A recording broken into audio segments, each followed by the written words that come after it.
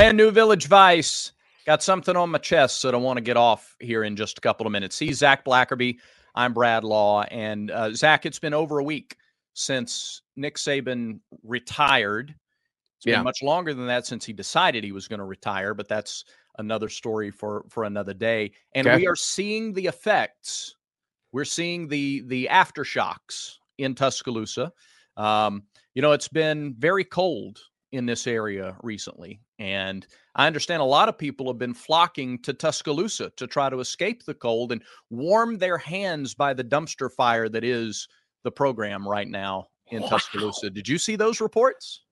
Yeah. There's a lot of stuff going on in Tuscaloosa. Look, I'm so excited to finally be able to sit down and record this with you because you have been telling me so many things, and I'm ready for you to tell somebody else at this point your thoughts.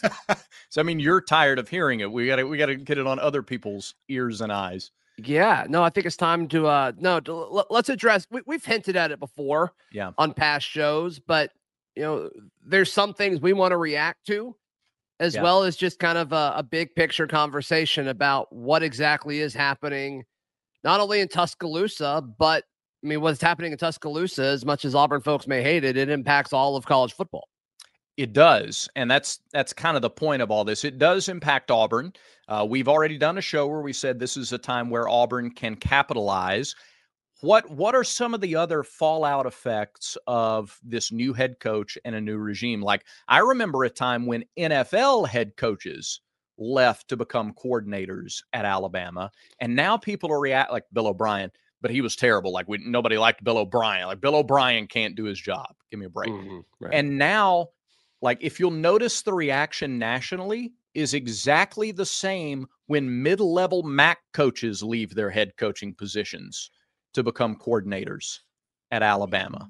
Have you noticed that the national reaction is exactly the same? It's a home run hire. How many home run derby winners ever determined a World Series championship? It's great that home runs are flying left and right out of the ballpark. What does it mean right now? Nothing. It is interesting, the perception of hiring, South Alabama coaches and Buffalo coaches. I think the hires make sense, Brad, but the discussion around them, it's pretty wild how much of an applause Kalen DeBoer is getting for those hires. Correct. Whether it's his offensive coordinator who came with him from Washington because he wasn't going to sniff the head coaching job there, or the two co-defensive coordinators who left their head coaching positions at lower levels to come. By the way, they're not the first coaches to do that. Dan Enos did that at Central Michigan. He left the head coaching position at Central Michigan to be the offensive coordinator at Arkansas.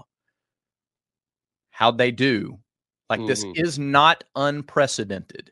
It's not special to Tuscaloosa. There's another bit of fallout, though, that I want to talk about. On our most recent show, we talked about sort of the mystique dropping away from Alabama. And that's what happens when the entire identity of a program is wrapped up in a head coach. Alabama has championships and tradition and a passionate fan base and a loyal is the kind word, fan base. Sure. And they have plenty to stand on, and you're now going to see them attempt to do that because that's the right strategic move. But for the last decade and a half, the identity of the program was tied to only one individual, and he's not there anymore. Now, our friends at the Next Round talked about this on their Wednesday show. And I want to play a clip that pertains to the fallout and the reaction and what you're seeing currently in Tuscaloosa. This impacts Auburn, and I'll talk more about why after you watch this clip from the Next Round. I was having this conversation with somebody the other day because they were talking before Caleb Downs even entered the portal about how many guys were in, and Isaiah Bond started the ball rolling.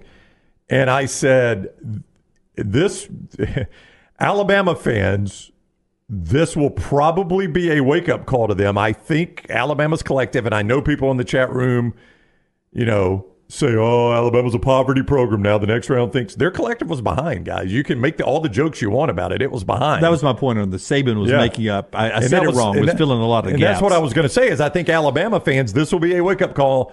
This can only be construed as a shot at Kalen DeBoer, and it's not meant as one.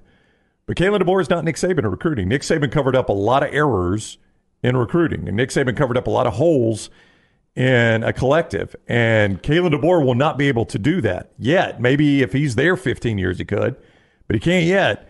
So this would probably be a wake-up call. I told somebody yesterday to Alabama fans that I have resisted this because I have thought Alabama football should be able to operate without the type of collective that Texas has or LSU has or anybody else has. And this is probably a wake-up call that I don't care how big your name is. I don't care if you're Alabama, you're Notre Dame, or you're Michigan. It's the way the game's played now. And you better participate or you're going to lose. And I wondered if it would be a wake-up call. And, I mean, those numbers tell you it's somewhat of one. Yeah, I don't know who you point the finger at. All right, so what did you hear in that clip? Well, first of all, it's a realization and an admission that, yeah, today's college football, it's another example. I mean, everybody watching this knows that football today is different than it was a decade ago and 20 years ago. You can build a roster much faster now. Yeah. You can also destroy. A roster can be built or destroyed, gutted much faster now. And I think what Ryan said there is absolutely correct, and you're already seeing it. The response from Alabama people has been to increase the movement in their collective. So I say, now there's another component of this, and we're going to touch on this here in just a second, but okay. My thought is, how does that pertain to Auburn? How does Auburn make sure they maximize their capitalization on this moment in Tuscaloosa? Well, it's probably to increase their own participation in NIL, because you better believe it's coming from Tuscaloosa. They've wrapped up their identity in one man for nearly 2 decades. He wanted it that way, by the way. That's why he came to Tuscaloosa, so he could wrap up an entire identity in himself. Now it's not that way, and you're going to see them start giving more and more and more. And I think to me, it makes sense. If you want to get the most out of this moment, this opportunity, for Auburn to do the same thing. Now, Zach, we made the point, we were talking about this yesterday, just in other conversation. We're not going to come on and shill for Auburn's NIL. That's not our job. That's not our position. They will do that on the other side, though. You'll see national media begin to do that. But to me, I think there's a correlation. You're going to see more from their side, and I think it makes sense for Auburn to maximize its efforts right now in this time to do the same thing. Yeah, the Saban discount was a real thing. Players would take less because they got to play for Nick Saban, and in turn, probably get a clear path to the NFL, because the NFL would give you the benefit of the doubt if you had an Alabama helmet on, at the Senior Bowl, or, whenever you were being scouted, which is fair. I think it's warranted. I think they earned that. You win championships and you produce, he had more first-round picks and losses during his tenure at Alabama. Like, he earned it. Yeah. And he earned that for his players, and his players knew that. I don't think it's a bad thing, but it's not there anymore. Yeah. And I thought the Alabama name would keep more guys on the roster than it has. I mean, we're talking 30 guys that were in the 2 deep on this team last year are either going to be gone because of graduation or entering the draft or entering the portal. And we've talked about, the ability for Alabama to reload, but a lot of their depth that they would have reloaded with, it's not there anymore. Antonio Kite is a guy that was part of that depth a year ago and was kind of next in line. And he's one of the many examples, he's now an Auburn Tiger, but the Saban discount it's not applying to Kalen DeBoer now. And so can Kalen DeBoer get that back quicker than other places? Yes, because he's a head coach at Alabama, but he's going to have to do it, and he's going to have to do it at a high level for 4 or 5 seasons. And we'll see if he's able to. And he'll be given every possible advantage by media members. That's kind of where my focus is. Look, this is a content. We're creating content. People are absorbing it. They're watching it, and they watch other media as well. it's no secret. This has been happening since the days where like the one talk radio station in the state was the only voice. And there's an Alabama media machine. They will make it very easy to try to easier than neutral. Let's say that way. It's not going to be neutral. They'll give him every opportunity to get these advantage. I mean, you've seen their media members publicize their NIL opportunities, like as if they're reporting facts or as if they're breaking stories, when really they're just kind of giving up the information. So they'll be given the opportunity there. This was exactly what their previous head coach intended. That's the other point that I want to drive home. This is no accident that it was this way. He also put them in this position. I want to drive that point home as well. If you think Nick Saban decided 5 minutes before a team meeting that he was going to retire, you're delusional. You're not being reasonable if you think that was the case. You also weren't paying attention to him in any press conference all season long. So the fact that all these people are jumping ship at the time that they are, and they're allowed to do that because of the window and the way the rules are right now, he knew those rules. He did nothing to stop this from happening. He could have announced. In fact, I would submit to you, if he had announced his retirement 2 weeks before the playoffs started, they might have won the whole dang thing. Can you imagine the groundswell of emotion behind how they would have played in those in the playoffs? So in any event, they're now dealing with the repercussions of exactly what they asked for and they wanted when they gave one man the total control and identity of their program. They've put their current head coach in the position that he's in right now. Yeah, and it was worth it. I'm sure if you ask every Alabama fan, like, would you do it over again and do it this way? Yeah, you would. I mean, you would do that for 1 or 2 national championships over the span of a decade and a half, let alone what they were able to do. Yeah. And even on the years where they fell short of a national championship, they still won 10 or 11 games or were in the thick of it. So, no doubt. I think I was about to say 99%, but I think every Alabama fan would say, no, this is worth it. It was worth it. And they were able to be successful because they did wrap it around one person. And that one person was the best to ever do it. And so that's part of it. I'm a Patriots fan, Brad. And you were able to do things a certain way for a long time because you had the best NFL coach of all time and the best quarterback of all time. And then one of those pieces leave and you still try to operate the same way and it doesn't work. Like, you need certain guys to lead your program or your franchise at any level. And when somebody in that leaves, Nick Saban's interesting because it's just one guy. It's not a group of people. It can't be the same. Yeah. And so, look, Kalen DeBoer is an interesting hire, not because he has been successful everywhere else. They could have hired a bunch of coaches that have been successful everywhere that they've been. I think it's interesting because it's so different than what Nick Saban did over the last decade and a half, because he won by getting the best talent every single year. That's a great strategy. Everybody's trying to do that. He did it better than everybody else, with the exception of 1 or 2 seasons when Kirby Smart started the Georgia dynasty that we may be seeing kind of form here.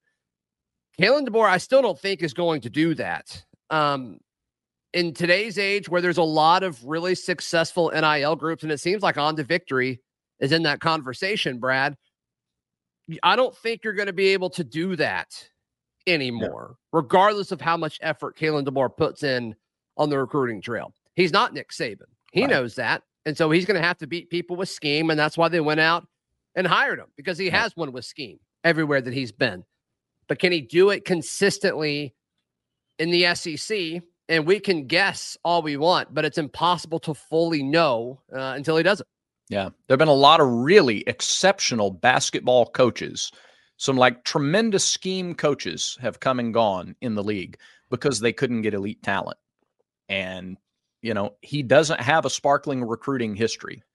So now he's recruiting against Hugh Freeze, who does have a sparkling recruiting history. Don't you think Kirby and these guys? Don't you think, though, we'll know the recruiting piece to all this pretty quickly? Don't you think we'll know pretty quickly as far as if this is going to work or not on the recruiting front? Yeah, 100%.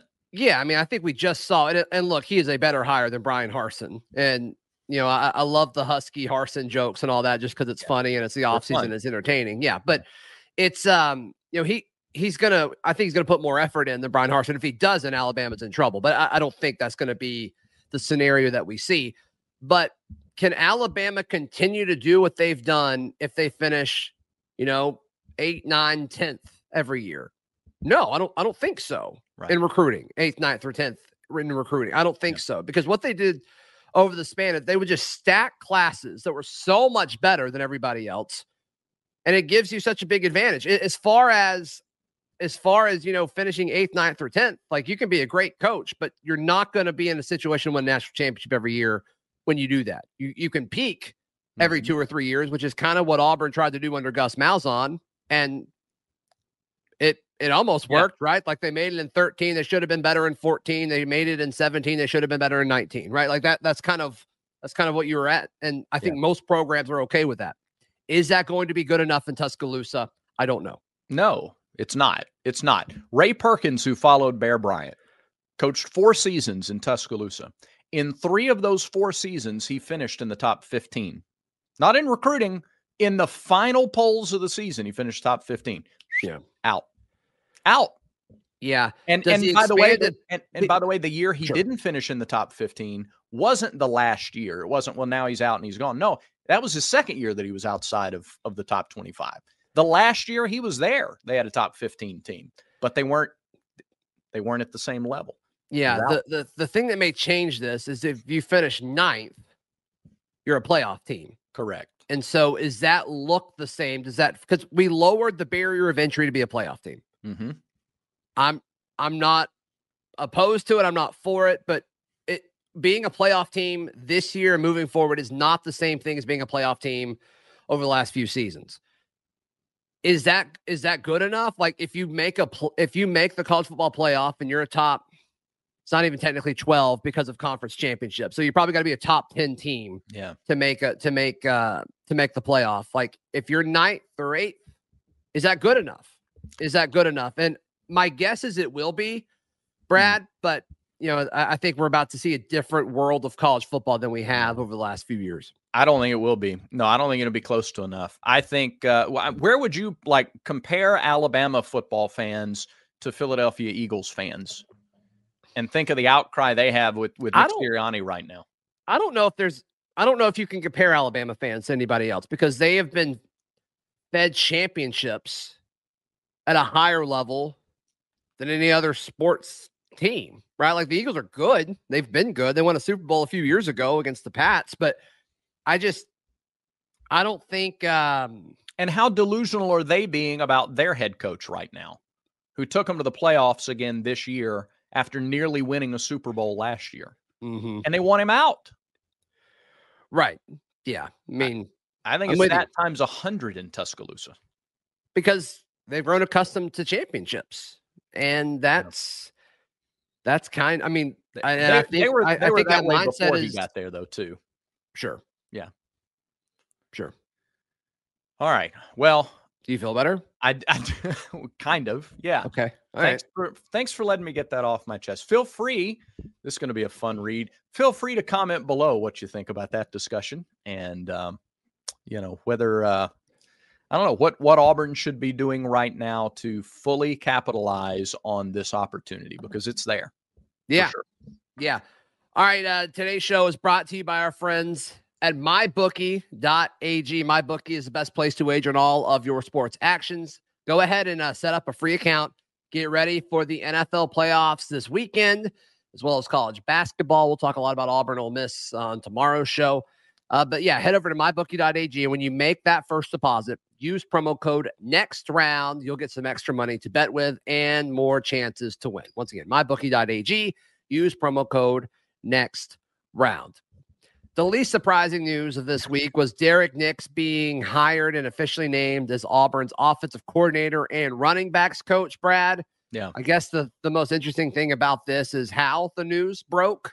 Yeah. I guess that was Wednesday morning with Lane Kiffin kind of putting out a statement there that was very passive aggressive and petty, which, I mean, is getting a little old. It used to be funny. Now it's getting a little old, but disrespectful to the guy who's served Ole Miss for the last 15 years or something, 16 years. So I don't know. I'm glad he's here, and I kind of bet that he's glad that he's here too. Yeah, that last point especially says it says a lot that it says a lot about the two opportunities that were in front of him. He's worked under both guys as head coaches, and he chose to make the move across the Alabama state line and leave a place that he had been for 16 years with a coach that he's worked with now for 4 years. He chose the coach that he worked with previously. I think that says a lot. I mean, obviously the title change is important. Probably a salary bump is important, but I mean, Derek Nix had some serious roots at Ole Miss, and certainly in the state of Mississippi. And the fact that he made that choice, he goes, all right, I could work for this guy or this guy, and I'm going to choose this guy, and I'm going to go work for him again because I have real experience working with both. So I'm excited to see what he does as a recruiter. The state of Mississippi has really flourished in terms of high school football talent over the last generation or so. Yeah. And so having somebody with those connections to both the state of Mississippi and the state of Alabama, being from Atala, Etowah High School, I think he's going to be a tremendous asset to the program. Yeah, I do too. And we'll see. I guess we can speculate on how involved he'll be with offensive game plans and play calling and all of that. But regardless, the most important thing, and there seems to be a theme here, is Hugh Freeze bringing in guys that he trusts and everybody being on the same page. And it didn't really sound like that was a thing this past year. So getting guys in that he can trust to recruit, while Hugh Freeze, I think, will have a bigger say in the game plan, and it sounds like he's calling plays and all that stuff. So I think that's going to be huge. Yeah. In the last segment, when I talk about other coaches saying that there's only one voice, that's not meant as a derogatory thing. You need one voice from the very top down throughout your program. And, I think it's the head coach has to be able to do that. And then he has to be assertive enough to do it. And I think you're seeing it now with the way the staff is coming together. I agree. All right. I got to talk about our friends at Manscaped. And just wait, guys. Starting tomorrow, I'm going to start talking about Valentine's Day and Manscaped. No, you're not. Oh, I am. Are you really? Yeah. Tomorrow, though, today, I'm going to talk about New Year's resolutions. How many of you made your New Year's resolution and have kept it? Like, we're less than 3 weeks in. Are you still keeping those resolutions? Go to manscaped.com, promo code VICE. You get 20% off and free shipping. Resolutions shouldn't be the only things that are well kept in 2024. It's the time for new heights, new opportunities, and a new look for your Times Square balls. The ball drops every New Year's. And so whether it's Times Square or elsewhere, Manscaped's Lawnmower 5.0 Ultra is every man's cheat code to look good, feel good, and turn the page really with confidence this year. So whether you're looking to maintain a trim or go for the clean-shaven look, this trimmer has you covered. Zach, it's trusted by over 10 million men worldwide, and now it's time to get a grip on your grooming with this exclusive offer. Go to manscaped.com, use code VICE for a 20% off discount plus free shipping. So happy new year from Manscaped. We can still say happy new year. We're less than 3 weeks in. Sure, that's fine. Yeah, that's fine. Antonio Kite, former Alabama corner, is now an Auburn Tiger. And Brad, he's got a very real chance to start day one. Yeah, pretty exciting. Pretty exciting for another. I just love it when Calhoun County guys make the move to Lee County. Kite, a former Anniston Bulldog, and now he's an Auburn Tiger. So good size, excellent length. I think he adds tremendous. I think it's a really strong depth piece for this secondary. Whether he starts, do you think he starts right away, or do you think he like at worst provides great competition and bolsters the depth? Yeah, I think worst case is he provides depth and is that third corner for you. I think a lot of it has to do with how Keontae Scott and this coaching staff view Keontae Scott.